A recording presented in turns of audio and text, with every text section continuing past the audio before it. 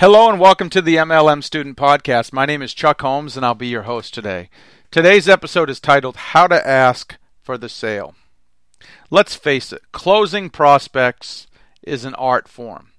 In order to do that properly, you have to learn how to ask for the sale. I have found from personal experience that if you don't ask for the sale, you won't get it. Even if the prospect wants to buy your product or join your team, you have to ask them to do so or they will do nothing. It's crazy, but most people need to be told exactly what to do or they will do nothing at all. It's just human nature. Can you relate? Whenever you are talking with a prospect and they express any type of interest whatsoever, strike while the iron is hot and ask for the sale.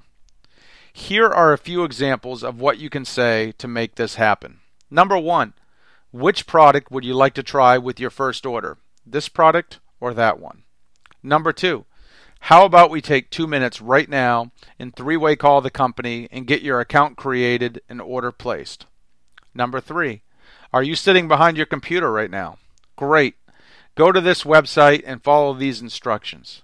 Number 4, what questions do you need me to answer before we get you started today?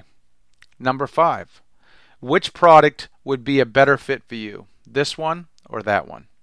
Number 6, you sound very interested. Let's get your account created right now and get you started. Number 7, which credit card would you like to use for your first order? These are just a few things you can say to ask for the sale and close your prospect. None of this is rocket science. None of this is high pressure. You're just leading your prospect to a decision. You really need to assume that the person is going to buy or join. Having an assumptive attitude makes a big difference. Your prospect will sense your confidence or lack of it. Never ask your prospect, "What do you think?" This is a quick way to lose them and lose the sale. Instead, use any of the examples I provided earlier. That should help you significantly. I also want to remind you one last time that even interested prospects will not join or buy unless you ask them to do so. It's just human nature not to make a decision. Always, and I mean always, ask for the sale. If you get an objection, which you probably will, answer that objection to the best of your ability and then ask for the sale again. Continue to do this until you get a yes or a no. You might have to overcome several objections. Objections simply mean the person needs more information to make a decision. It does not mean they are not interested. This is not being pushy. This is what professional salespeople do. They lead people to decisions. Let me say that again. They lead people to decisions.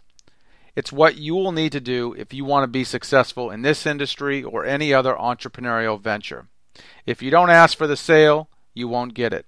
Whenever you have a conversation with a prospect, always ask them to buy. Ask for the sale, and there's a good chance they will do it. That concludes today's podcast. I hope you got some value from it. If you'd like to learn more about my company and what I do, check out my website, onlinemlmcommunity.com. That's onlinemlmcommunity.com. Thanks for listening today. Good luck in your business. Have a great day.